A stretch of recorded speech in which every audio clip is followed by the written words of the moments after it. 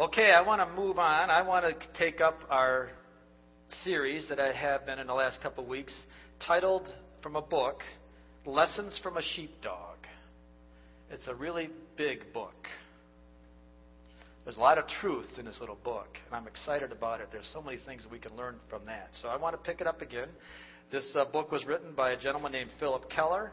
Philip Keller passed away in 2001, but his book lasts beyond him because he really knew the heart of God. So this is the third and fourth lesson I hope to get out of this book today. And to catch everyone up that haven't been here, Philip Keller was a young man at the time. This was a true story. And he was a cattle rancher from South Africa that came, or East Africa, I guess it was, that came to the United States as a young man. And because he couldn't afford to buy cattle, he bought sheep on a sheep ranch that he bought in Vancouver, Canada. And when he got on the sheep ranch, he realized that he needed a dog to handle sheep. Sheep are different than cattle. He needed somebody to help him herd the sheep. So he couldn't afford to buy a dog. And what he wanted was a border collie. Border collies are bred to be work dogs. They're bred to be sheep dogs. They're a herding dog. So he couldn't afford to buy one, so he was looking in the paper, and he found one that was a giveaway. And this, as we talked about a couple weeks ago, this dog was in the city, and it was a great dog, but it was in the wrong hands. It was in the wrong master, and the dog, therefore, did not do well in the city. The dog chased cars, chased bicycles, jumped fences, and caused all kinds of problems. And the owner was going to destroy the dog because it was totally out of control. So she put an ad in the paper, "Free dog, come get this dog." So the owner of the sheep ranch saw the ad, went to the city, got the dog, brings the dog home. Last week we talked about the dog was being set free to follow. And the issues with a dog that had been mistreated didn't know how to handle a good master. Everything that the master would do to help the dog would bite back at him and bark back at him and refused the help that this new sheep farmer was going to give to this dog. And so last week we talked about being set free and how that Lass was the dog's name. Really, everything that was being done for her to set her free, she didn't realize the good intention. She just thought it was another bad master. And so she wasn't going to be abused anymore by this bad master, so she rejected everything that he was doing for her until finally it broke free, it broke through, and she realized that he wasn't as bad as she originally thought. And so today we're going to pick up the story, and today we're going to talk about learning to trust. So she had been rescued from the wrong hands, she was set free to follow, and now she's going to learn to trust. So let me pick up the story there, and I'm going to start reading on page 21 of the book for those that have it, or on Kindle, Jackie. For the first few weeks of our intimate acquaintance, Lass was like a highly strung musical instrument. The lightest touch of my hands upon her made her tremble with tension. So long had she been out of tune with life that it took the master's knowing hands a considerable time to bring her into harmony with himself. In her subconscious mind lingered the dark shadows of the abuse she had suffered in the wrong hands. Time after time I would take her into my arms just to hold her close. At first, she could endure this only for a few moments. Then, with a sudden leap, she would bound out of my embrace, wondering if I really meant well. But when I brushed her thick, lustrous coat, it seemed to set her apprehension at ease. When I carefully removed the burrs from her body, she sensed with her acute intelligence that I truly cared about her. She even learned to let me pull the angry wild rose thorns from between her toes. When the burning ceased, she would lick my hands in gratitude. In all of these intimate contexts, I began to discern that I was as much her servant as she was mine. God's gentle spirit showed me in vivid reality the enormous condescension of Christ, who in love and self-humiliation tends my human needs. The lesson I was beginning to learn is that God does indeed become our love slave. He comes to comfort, to heal, to help. He comes to be our ministering companion. In gratitude for His touch upon my life, there is born within me the desire to be His love slave. Or put it in the simple words of Scripture, we love Him because He first loved us. 1 John 4:19. The basic interchange of loving concern for each other was the bedrock upon which trust and confidence was built between this beautiful dog and myself. Steadily, she was learning what it meant to be set free into a new dimension of devotion to her new owner. She was discovering the stimulus of being essentially in the Master's service. Too many of us have the wrong view of work with God. We look upon it as a grim bondage or a sort of serfdom. No, no, no. For when we really truly come to know His touch upon our lives and sense the sweetness of His Spirit at work in our souls, we are liberated into joyous experiences of adventurous undertakings. So here it is. Lass is in the warming up process. But she has a long, long way to go before she's really, truly comfortable. She is learning how to let this new owner touch her and embrace her and tend to her needs. You know, Lass is a working dog, and working dogs get into all kinds of problems. They have to chase after these lambs and these sheep. They have to go through wild thorn bushes. They have to go through rocky crags, and as we read about last week. And her coat would get all messed up and dirty. And the owner, being a good owner that he was and being a good master that he was, would tend to her and would take care of her and would comb her coat out and keep her healthy, keep her feet healthy. He realized that if she was going to be a good dog, she had to have a good feet. If he let her get hobbled up, if he didn't mend her feet, she would be of no value to him as a sheepdog anymore. So he knew that. So he had to tend to her. So we see that he really became as much of a slave to her as she was becoming a slave to him. And that's the relationship that we have with God. That God tends to our needs as we tend to His flock. That He understands that He must keep us healthy.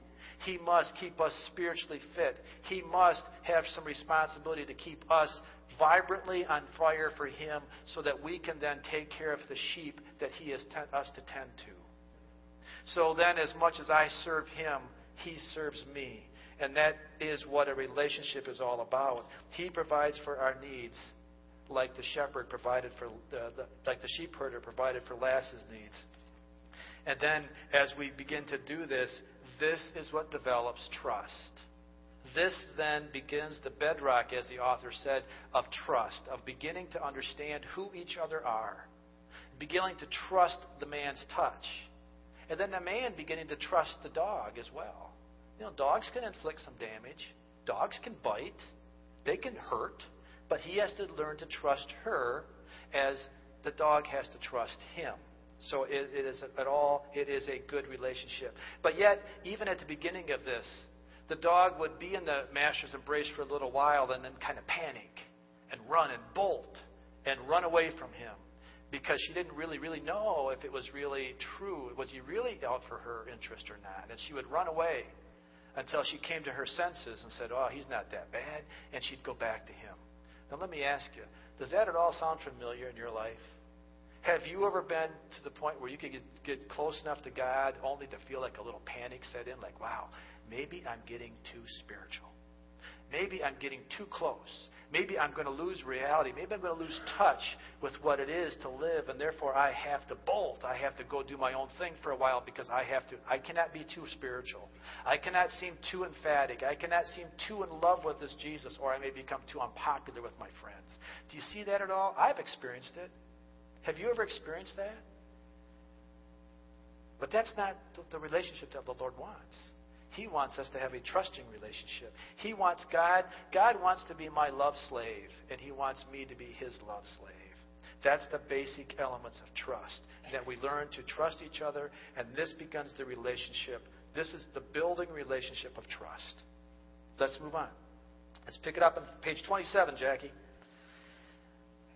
Amid the new surroundings of forests and fields, her Latin instincts were steadily being brought into harmony with the natural world around her. She was finding the role for which she had been bred, growing in the joy of living as she was intended to live, guided by my continual presence. Lass gave me the distinct impression that we were becoming the very best of friends. She let me know that ranch life was a great game she enjoyed to the full. But the best part for Lass, it seemed, was just being with me. Now, this is no small honor, for it places upon the one so trusted great responsibility. Her happiness was in my hands. Her contentment was in my company. Where before she had shied away from me, now by degrees she became my very shadow. This began to make an indelible impression upon my own spirit. Searching, stabbing questions came to me as my own walk with the Master. Was I conscious of Christ? Did I find life with Him an adventure? Had I become so fond of His friendship that it surpassed all other interests? Was the devotion I received from this beautiful dog any measure of my loyalty to my Master? In devastating truth, I had to admit my devotion fell far short of hers, nor would it even begin to approach her level of trust for years yet to come. So as we see now, what's happening is that there is a level of trust being developed between Lass and her new master. And we're seeing that there is a knowledge or an awareness of this relationship. But what we have to understand, though, is that the relationship is more than just knowledge. The relationship is more than just knowing that the dog is going to be well cared for by the master. The relationship comes when knowledge turns into a lifestyle. It turns into my heart's knowledge, and not just a head knowledge, but now I am learning, I am moving past the awareness of the relationship into a true personal relationship. You know, and we, as the culture around us, we are the American culture, and I've heard it said many times that Christians in America feel they're Christians just because they're American. Just because we grew up in a Christian country or were born in a Christian country that we're American. But that doesn't, or that makes us a Christian, but that doesn't make us a Christian any more than it makes me a car if I sleep in the garage. I could spend all my time in the garage, but I'm never going to be a car. I have to. The only way I'm going to be a Christian is if I accept Jesus Christ in my life. It doesn't make any difference where I'm born or where I'm not born. It's my acceptance of who He is. See, the demons even believe in God. The demons say that. I mean, James says it in chapter 2, verse 19. It says, you believe there is one God. Well, that's good. Even the demons believe that, and they shudder. At least they have enough respect in their belief of God that it scares them. The problem is, it doesn't even scare most Americans. It doesn't even scare most people that come to church and want to play church. They want to play. They say, I'm a good Christian man, and I serve God, but yet I go live the life I want to live outside of church, and it doesn't even scare them. Wow. That scares me. It scares me to realize that it can happen to me too. That I have to understand that it's just not an awareness of who God is. It is a true relationship with Him. The question that the author brings, am I conscious of Christ? Do I find life with Him an adventure? Have I become so fond of His friendship that it surpasses all other interests? These are some pretty direct and important questions for us to consider this morning. In his first question, the consciousness of Christ is more than just knowing that He's present. Is more than just knowing who He is, but it's a commingling with Him. It's my spirit intertwining with His spirit. It's me knowing that I have to worship Him in spirit and in truth. It's me knowing that I have to surrender myself. I have to surrender who I am and what I think I am and who I want to be. And I want to say, Jesus, I'm all in it for You. That's the relationship that He's so much after. It reminds me, too, of Psalms chapter 1. Verses 2 and 3, it says, but his delight, the man's delight is in the law of the Lord, and on His law he meditates day and night. He is like a tree planted by streams of water, which yields its fruit in season, whose leaf does not wither. Whatever he does prospers. See, it's the man who finds delight in the law of the Lord and spends time meditating on the law of the Lord, that he understands that God has established some godly boundaries for him, and that it's his responsibility and to his benefit if he lives within those godly boundaries. When I do that, when I live in godly boundaries, then my relationship with the Lord stays unfettered. Then my relationship with the Lord stays true, it stays open, it stays clean, it stays precise.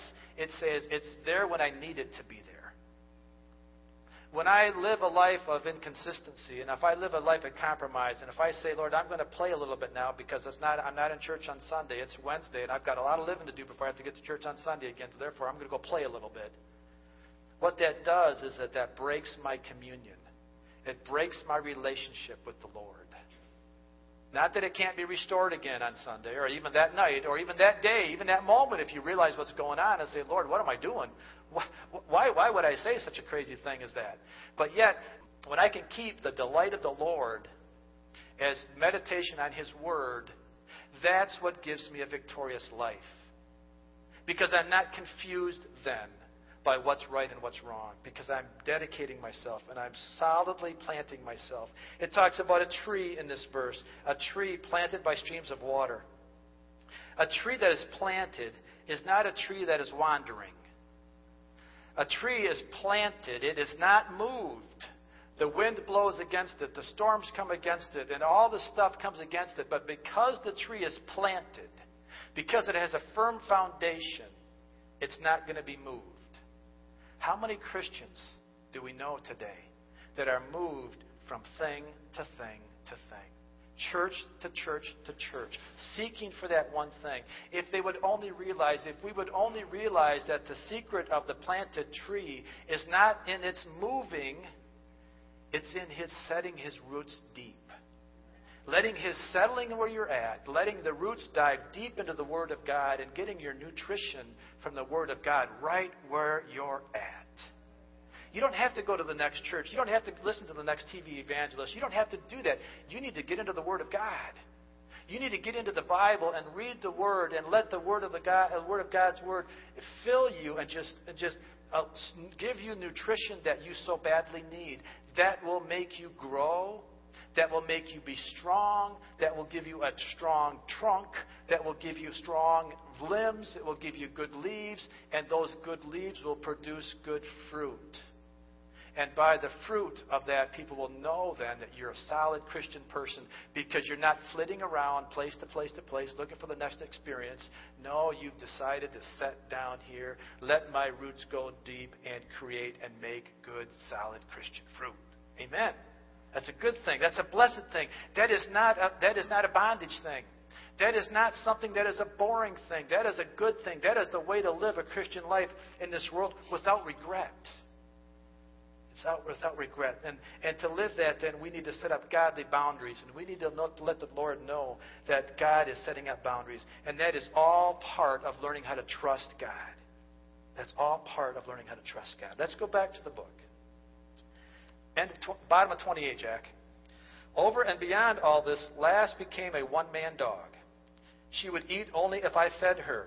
She would drink only the fresh water I set before her. She would permit only me to pet her intensively. If it was necessary for me to be away, she would go on a fast until my return. That explains Belle. Our dog's the same way. But I don't think she's smart. Lass was unwilling to partake of anything offered to her by others, even my wife. This single-minded fixation was an integral part of her personality. It was a measure of her character. Above all, it was the core of our splendid success as co-workers on the ranch. For it was based on this unwavering fidelity that I, in turn, could begin to trust her. I could be sure that here was a sheepdog capable of great service as we learned to work together. The future of fair winds and the welfare of the flock would in large measure hinge on our mutual trust and loyalty. And if we are serious in our desires to serve the living Christ, we must examine carefully our relationship to Him. Can it be said of me, He is a one-man person? Is my devotion single-minded, single-centered, and concentration upon Christ? From whose hand do I eat and drink? Where do I get my nourishment and refreshing? It was from Lass that I learned the sterling lesson that God can only trust those who truly trust Him. He gives Himself in wondrous plenitude to the person whose single-minded devotion, love, and loyalty is given to the Lord. And because of this mutual trust, those all around are enriched and blessed beyond their wildest imagination. This is awesome. This is so cool that we get it here. Here's the thing, when I learn to trust God, He learns to trust me. Do you see how that works? When I learn to trust God, then God knows He can trust me. God is not foolish. God is not going to invest Himself in the people that are foolhardy. God is not going to waste His resources on people that are going to waste their resources of God. God blesses those who learn to trust. God blesses those with spiritual integrity, those that He knows can handle it. God blesses those with financial blessings for those that He knows can handle it. God blesses those with spiritual eternal blessings for He knows those that can handle it. God is not a foolish God. And that reminds me, we're not going to take the time today, but that reminds me of the parable of the stewards. When God gave the person the ability to do something, God trusted him to bring back a return. That's what God's trusting in our life, folks. That's what He's asking for you and me today. What are we doing to bring back a return for Christ? He blesses us with all the blessings that we have, all the health and strength that we have, all the resources that we have, the ability to live and make good choices for Christ. Are we bringing back a return for Him? Can He trust me? Can He trust you? Can He trust you with the goodness that He has for you? Boy, that is awesome. When we learn to trust God, then He can trust me and He can trust you. And that is the beginning of the relationship of trust. Lesson 3. Got it? Learning to trust. All right, let's move on to lesson 4. The delight of obedience. The delight of obedience. Page 31. The summer season, giving way to the lovely autumn days, Lass and I were caught up in great adventures together. Handling the sheep, running the ranch, guarding against predators were more than mere work.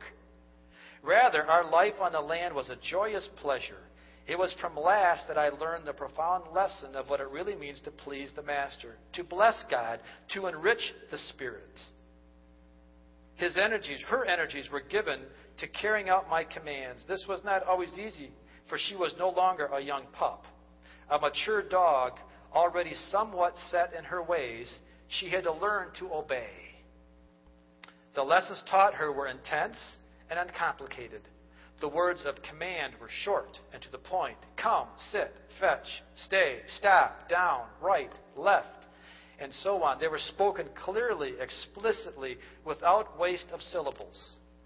By degrees, she learned the meaning of each. Steadily, she began to respond. Every correct move was rewarded with lavish praise and hearty approval.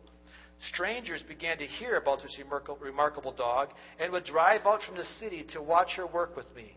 They would stand pensively at the gate, asking permission to see how beautifully she obeyed my commands. The most common comments that made were, "She just loves to work with you. She enjoys carrying out your wishes. She finds pleasure in pleasing you by her obedience." So here is Lass and the sheep rancher now moving on in their relationship. They're both learning to trust each other more.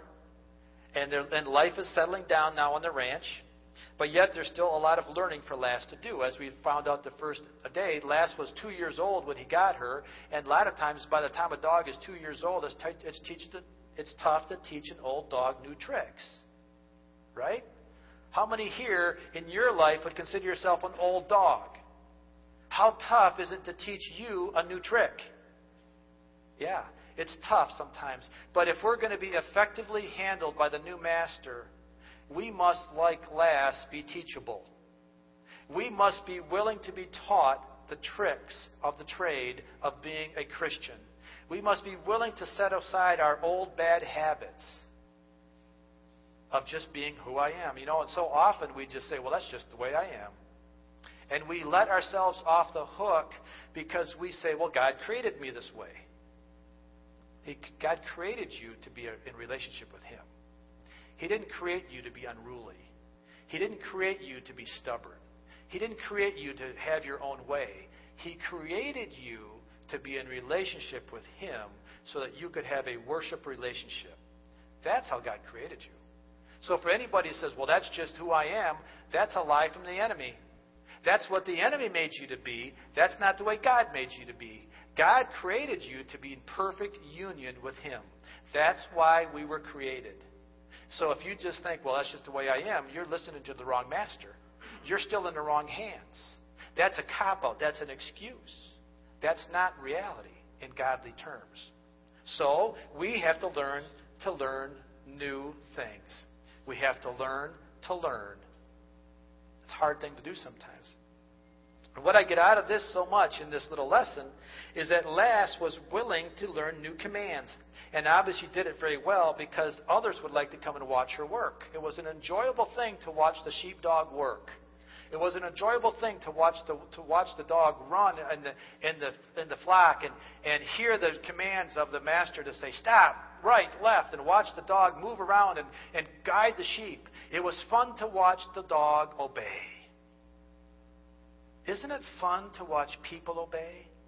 Isn't it fun to watch people that are following Christ live a life of no regrets? Isn't it fun to live your own life with no regrets? Isn't it fun to live a life that is saying, Lord, I'm willing to listen to you. I'm willing to move. When you say left, I'll go left. When you say right, I go right. And I have to trust Him that when He says right, I'm not going to run off a cliff. Understand, God's got a lot better vantage point of life than you do. He's got a lot better vantage point of life than I do. When God says go left, I have to trust Him that it's good to go left. He says, I have a much better vantage point of your life. If you will trust me to go right, go right. If you trust me to stay, stay. Listen to the commands of the Lord and delight in the obedience. The other thing that we see out of that is you become a great witness to those around you. Lass became a great witness. She became a great role model for all the local sheepdogs. If there were other sheepdogs in the area, they should have brought them to watch Lass operate because she became a great role model. People would come to watch her work. Listen, folks, people are watching your life. They're watching you. Are you working for the Lord? Am I working for the Lord? Am I being obedient to my master, or am I running my own course? People are watching you, whether you want them to or not. Whether you think they are or not, they're watching you. That's why leadership is not just being a leader, not just being a deacon, not just being a Sunday school teacher. A leader is being a dad. A leader is being a church person because people are watching your life. And they're watching and they're wondering, what are you going to do? Which direction are you going to take them? Are you a pleasure to watch or are you painful to watch? We all know the people that are painful to watch, right? And I'm probably one of those painful ones every once in a while. I understand that, where I just can't quite get it. I can't quite understand that God wants me to do that, so I'll fight Him against Him, and I'll do my own thing, and I'll make my own decisions, and then I have to pay the bad consequences of them. And God is saying, you know what, just follow me. It's easy. My yoke is light. My yoke is easy. My burden's light. Just go left. When I say left, go left. So our relationship then, and our Christian perspective with Jesus, is a joy of obedience. And our quick response to hearing it brings both the joy to us and it brings joy to the Master. Page 33. It became obvious to me that just as my will and wishes for this devoted dog were expressed in clear, concise terms, so likewise God's goodwill for me has been stated in simple, straightforward language in His Word. God has not left us without clear instructions. His desires for us have been articulated in unmistakable terms. His Word is sharp, precise, to the point, and it is our humble responsibility to learn to respond to it. There is among Christ followers the element of confusion in which people claim not to understand clearly what His intentions are. There really is no excuse for this. Any person who desires to know and do God's good will can find it stated clearly in His Word. The basic difficulty is not a lack of comprehension on our part. The question is simply are we going to not yield our wills? I couldn't say the word. The intransience of our unyielded wills. Boy, I should go to speech school. Most of us here's the key. Most of us will not submit to the control of Christ. Wow. Most of us will not submit to the will of Christ. What I like about this little part here is that God is clearly speaking to us. Think about it. You're a parent. Dads, your dad's here now today. If you are going to, if you have the ability, better than I do right now, if you have the ability to clearly communicate to your son or daughter, would you? Or would you purposely confuse them with what you want them to do? I think it's an easy answer. I think we would communicate as clearly as we possibly can. God has communicated very clearly in His Word for us. He's given us some very good guidelines, some very good boundaries. Remember what we said, young people? When the Lord says don't, what is He telling to us? Don't hurt yourself. He's not saying, I want to take away your fun. He's not saying, I want to make you a boring person. He's saying, don't hurt yourself. I know what happens if you go down that road. And I'm telling you, don't go down that road because I know what it holds for you. So therefore, don't go there. Don't hurt yourself. I will protect you from that. So it's God's very clearly speaking to us. And He very clearly uses His Word for us. 2 Timothy chapter 3, verses 14 through 17. Let me read this in the Message translation. It says, don't let it faze you. Stick with what you learned and believed, sure of the integrity of your teachers, while you took in the sacred scriptures with your mother's milk. Now, that's a little confusing. What that means is you learned early on while you were still suckling your mother's breast. While you were a young person, you were being taught the Word of God. That's what Paul is talking to Timothy here. And he says, there's nothing like the written Word of God for showing you the way to salvation through faith in Christ Jesus. Every part of Scripture is God-breathed and useful one way or another, showing us truth, exposing our rebellion, correcting our mistakes, training us to live God's way. Through the Word, we are put together and shaped up for the tasks God has for us. See, God's Word is very clear. And it's the ability to understand and see that is very good. See, God is not a God of confusion. God does not bring confusion. Who brings confusion is the enemy. The enemy brings confusion. He brings distractions. He brings confusing ways, not God. God's instruction for us is very clear. And from His vantage point, like we've already talked about, He sees very clear for us if we would only learn to trust Him and follow the path that He has for us. And when we see, first of all, that God loves us and His only intention for us is for our well-being, why would I ever want to do anything contrary to God's Word? Why would I really ever want to go against God's Word when I know clearly that He has my intention, my best intention in His focus for me? But it's those boundaries. It's those boundaries that I come against all those times. And it's those issues of, well, I'm free to do something. I'm free to do that. Why can't I do it? Well, here's the question I have for you. Think about the times in your life, older person, that maybe you can think about. Maybe younger person, maybe you haven't had them yet. But think about the times in your life that you purposely disobeyed God. Can you think of any? That you purposely disobeyed God? What was the outcome of that situation? What were the consequences that you had to face?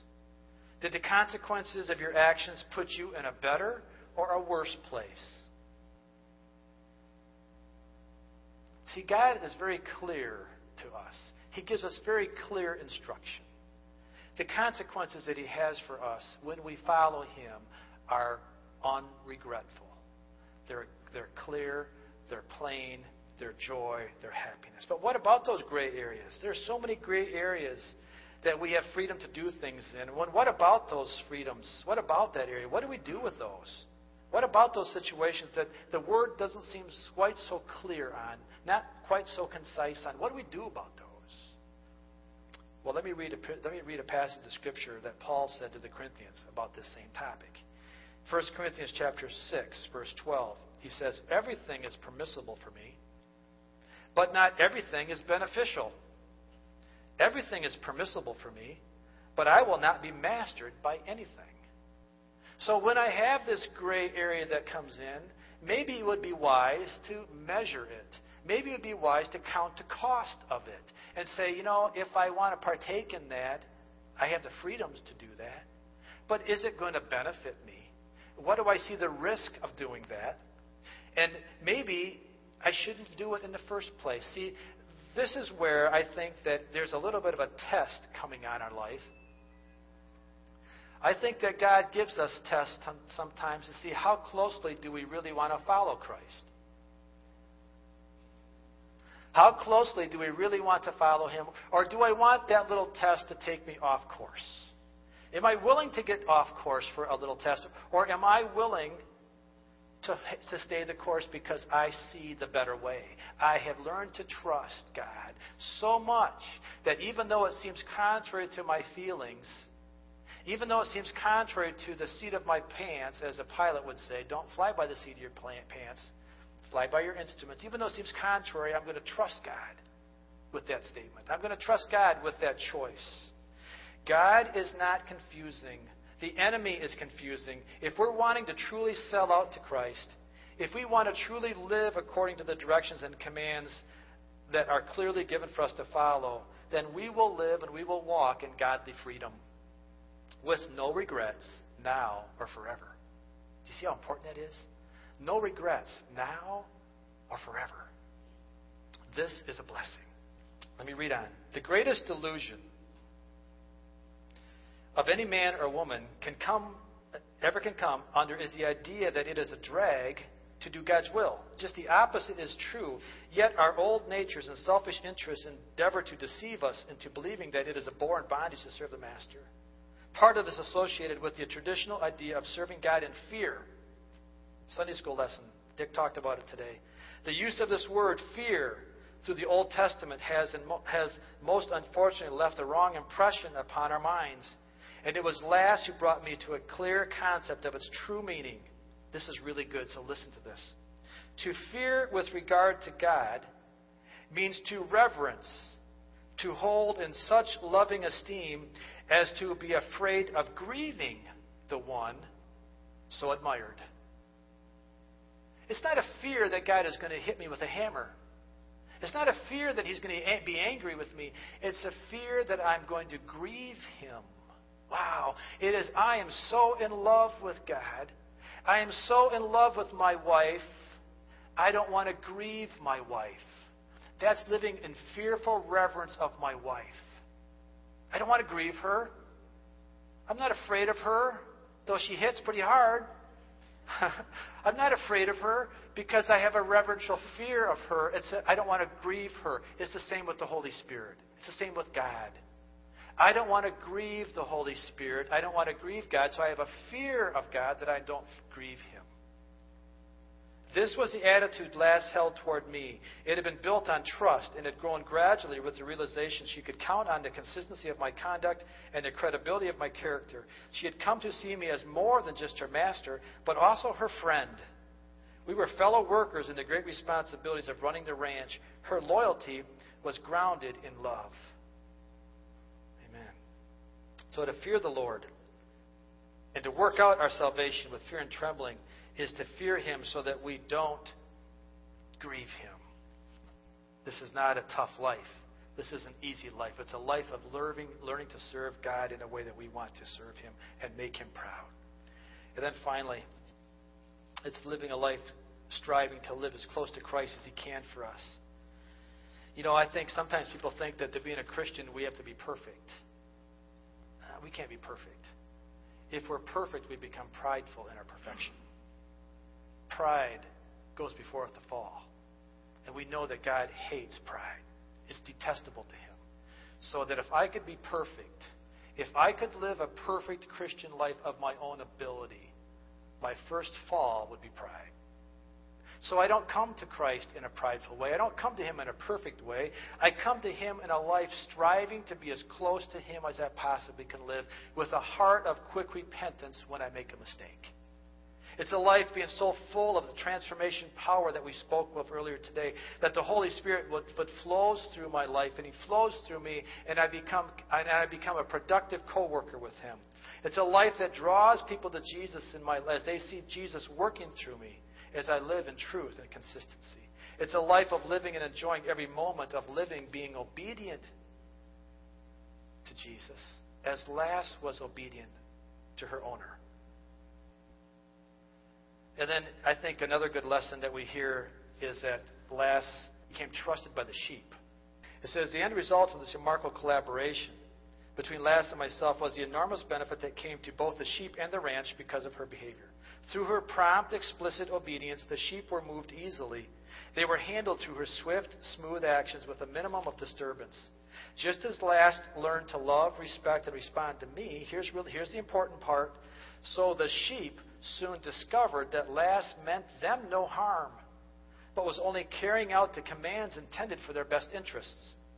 They learned that they could not outwit her, outrun her, or outflank her. Their contentment was to do what she wanted them to do, because that really was the master's wishes. Wow, that's so cool. Because sometimes we think pastors are out to get you. Sometimes we think teachers are out to get you. Sometimes we think God's out to get you. When what you really understand is that they're just doing what they've been told to do. It's like the mailman brings you a bill. It brings you a bill that you can't pay because you've overextended your credit card. You open the bill and you say, wait, Mr. Mailman, I can't afford to pay this. Are you mad at the mailman? The mailman is only delivering the mail. So don't be mad at the mailman because he gave you a bill you can't pay. Sometimes we look at it wrong and understand that when the hard words come, they don't come to hurt, they come to help. When Lass went after the sheep, yeah, she nipped at them. She might have bit their flanks a little bit. She might have had to bark at them and scare them a little bit. But when they understood eventually that Lass's reason for there was to protect them, was to guard them, they began to trust Lass. And now Lass didn't have to bark so hard, or didn't have to bite so hard. Maybe she could just pretend and then nip. And all of a sudden the sheep would say, yep, I know what that's about. I'm going to move on. So anyway, we just need to learn that God is out to help us, not out to hurt us, right? And so when we can understand that. So finally, the last lesson of this lesson today is, I think, one of the more important ones. And I think this is really cool because this kind of gives me my heart. I confess here with burning shame that though this dog was a living, vibrant example of what it means to be obedient, my strong will was slow to learn this same lesson. Lass had a lot to unlearn, but she was eager and anxious to obey. At heart, what she wanted was my approval. This is a point that escapes many of us. We seem rather indifferent to whether or not our conduct meets with the Master's approval. Do we really care what He thinks of our character? Do we really care what God thinks about us? How many times have you sat down and say, God, what do you think about me? Do you care what God thinks about you? This is pretty big. As we conclude today, Jackie, as you prepare to come, there are so many areas in our life that we give ourselves to that really are impactful areas. And we invest a lot of ourselves into these areas because we care about them. What we care about, we do. Where we put our heart, our treasure is. That's what the Bible says. It says that you will do, you will work, you will go after what you care about. For where your treasure is, there your heart will be also. So let me ask you a question. Are you spending more time worried about this life, what I'm going to do in this life, where I'm going to live in this life, how much money I'm going to make in this life, who my friends are going to be in this life? Basically, do you see where I'm going? Where is your treasure? Are you focused upon what's going to happen in this life, or are you laying treasures in heavenly places? Do you care about what God thinks of you? God's character, your character to God is very important. It's very important. Where is your heart this morning? What does it require to please God? Have you ever thought about that? What do I have to do to please God? It's not hard, folks. It's not hard. You please God when you do things that are obedience to Him. You please God when you do things that make His heart proud of you. You please God when you care about what He thinks of you. please God when we worship Him in spirit and in truth. We please God when you live a life of integrity and truth. And understanding that life is not all about what I can gain here, but what I can lay ahead of me. What I can lay ahead of me for the rewards of heaven. Because every father loves to give gifts. Every parent loves to give gifts. There is going to make there's going to make Christ no happier than the day you walk into heaven and He's got a whole bag of gifts to give you for the rewards that you've gained on this earth. When you go to heaven and He says, I've been waiting for you, Mike. I've been waiting for you. You put your name in there. I've been waiting for you because you've been so diligent. You've been so authentic. You've been so true to me. You've laid up heavenly things in store for you. And I am here. I'm so anxious to give them to you. That pleases the heart of God. That pleases the heart of God because He can't wait to bestow gift upon gift on your life. Yes, He can do it in this life too. And He is. We all experience that with regretful living. With joy, peace, happiness, the fruit of the Spirit. Love, joy, peace, patience, goodness, gentleness, self-control. That's the blessing. That's the gift of God that He's given to us now. But He has so much more to give to us if we will just hold on and don't give up. Do you care what Jesus thinks about you? Father, I come before you in Jesus' name. Lord, I thank you for the lessons that this simple little dog is teaching us. I thank you, Lord, that we can glean so much from your word. I thank you for your concise and clear wisdom and direction that you give us. You are such an awesome God. You are so amazing. And yet you are so clear and you are so concise with us. Help us, Lord. Help us in the times that we don't quite hear right. Give us a clearness. Give us a clear perspective. Father, help me. Help me, Lord Jesus, to live a life of humility before you. A life, Lord, of honesty. A life of integrity. A life that is focusing you. A life that is putting you at the center point of my life. That puts you right at the center of who I am, of who I want to be. A life that trusts you. As I trust you, you trust me. As I learn to obey, I see delight in obedience. I see delight. I see joy. I see happiness. I see peace. I thank you for that, Jesus. I thank you for that. Just examine your heart just for a moment. And just see where the Lord's dealing in your heart with this. What areas can you improve on today? What areas can you do better in today? Amen. Ask Him. Ask Him. He'll help you. He'll help you. He'll give you that freedom. He'll give you that release. Thank you, Jesus. Thank you, Jesus. We thank you, Father, for your word today. Lord, I pray that it settles deep, Lord, like that tree planted by streams of water, that our roots would go deep into the Word of God today. That this message, that these lessons would sink deep in our hearts and lives, that we would gain nourishment from that. In Jesus' name. In Jesus' name. Amen. I have a 3-minute video. Larry, if you'd run it, please. Go with this video in your hearts today. In Jesus' name. Metro girl has a new lease on life thanks to surgery at the hospital for sick children. Bye, Dad. Bye, sweetheart. Love you. Love you. Bye, Dad. Bye, buddy. I love you. Bye. Goodbye, babe. Alrighty. Y'all have a good day. Those are my kids, Abby and Hudson, and I love them like crazy. Something happened the other day that got me to thinking about dads and kids and God. See, I was going to have to go out of town for a few days.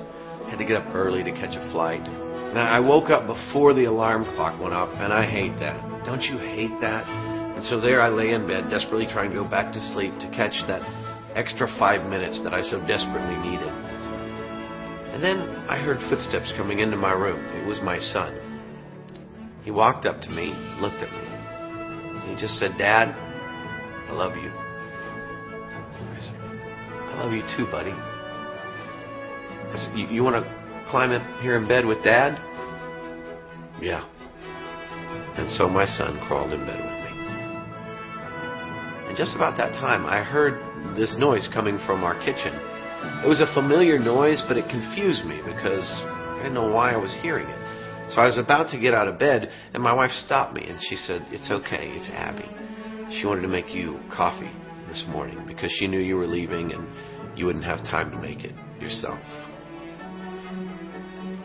And so I laid there, holding my son, and listening to the sound of my daughter make coffee for me. A few minutes later, I heard the steps of her feet going upstairs towards her room. And so I got up and came into the kitchen. And there, sitting on the counter, was a cup of coffee with a little note written on a Post-it note that just said, "You can't make it without your coffee. I love you." It was the sweetest cup of coffee I'd ever had. But don't get me wrong, I could have made a better cup of coffee. I've been making coffee a long time.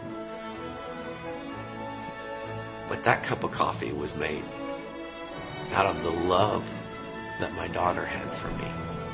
And it got me to thinking. I think that's what God wants us to do. You know, so many times I've always thought about the things that I did for God as chores for Him, or having to do something for Him, or having to give to Him. And that morning I realized that there's something much more to it. God wants us to give to Him and to do for Him out of our love for Him. So I guess I'm asking you to curl up with God and tell Him that you love Him. And make Him a cup of coffee. It won't be the best cup He's ever had. Come on. He created the coffee bean. But it'll be the sweetest. Because nothing means more to a father than what his children say to him and do for him out of the love they have for him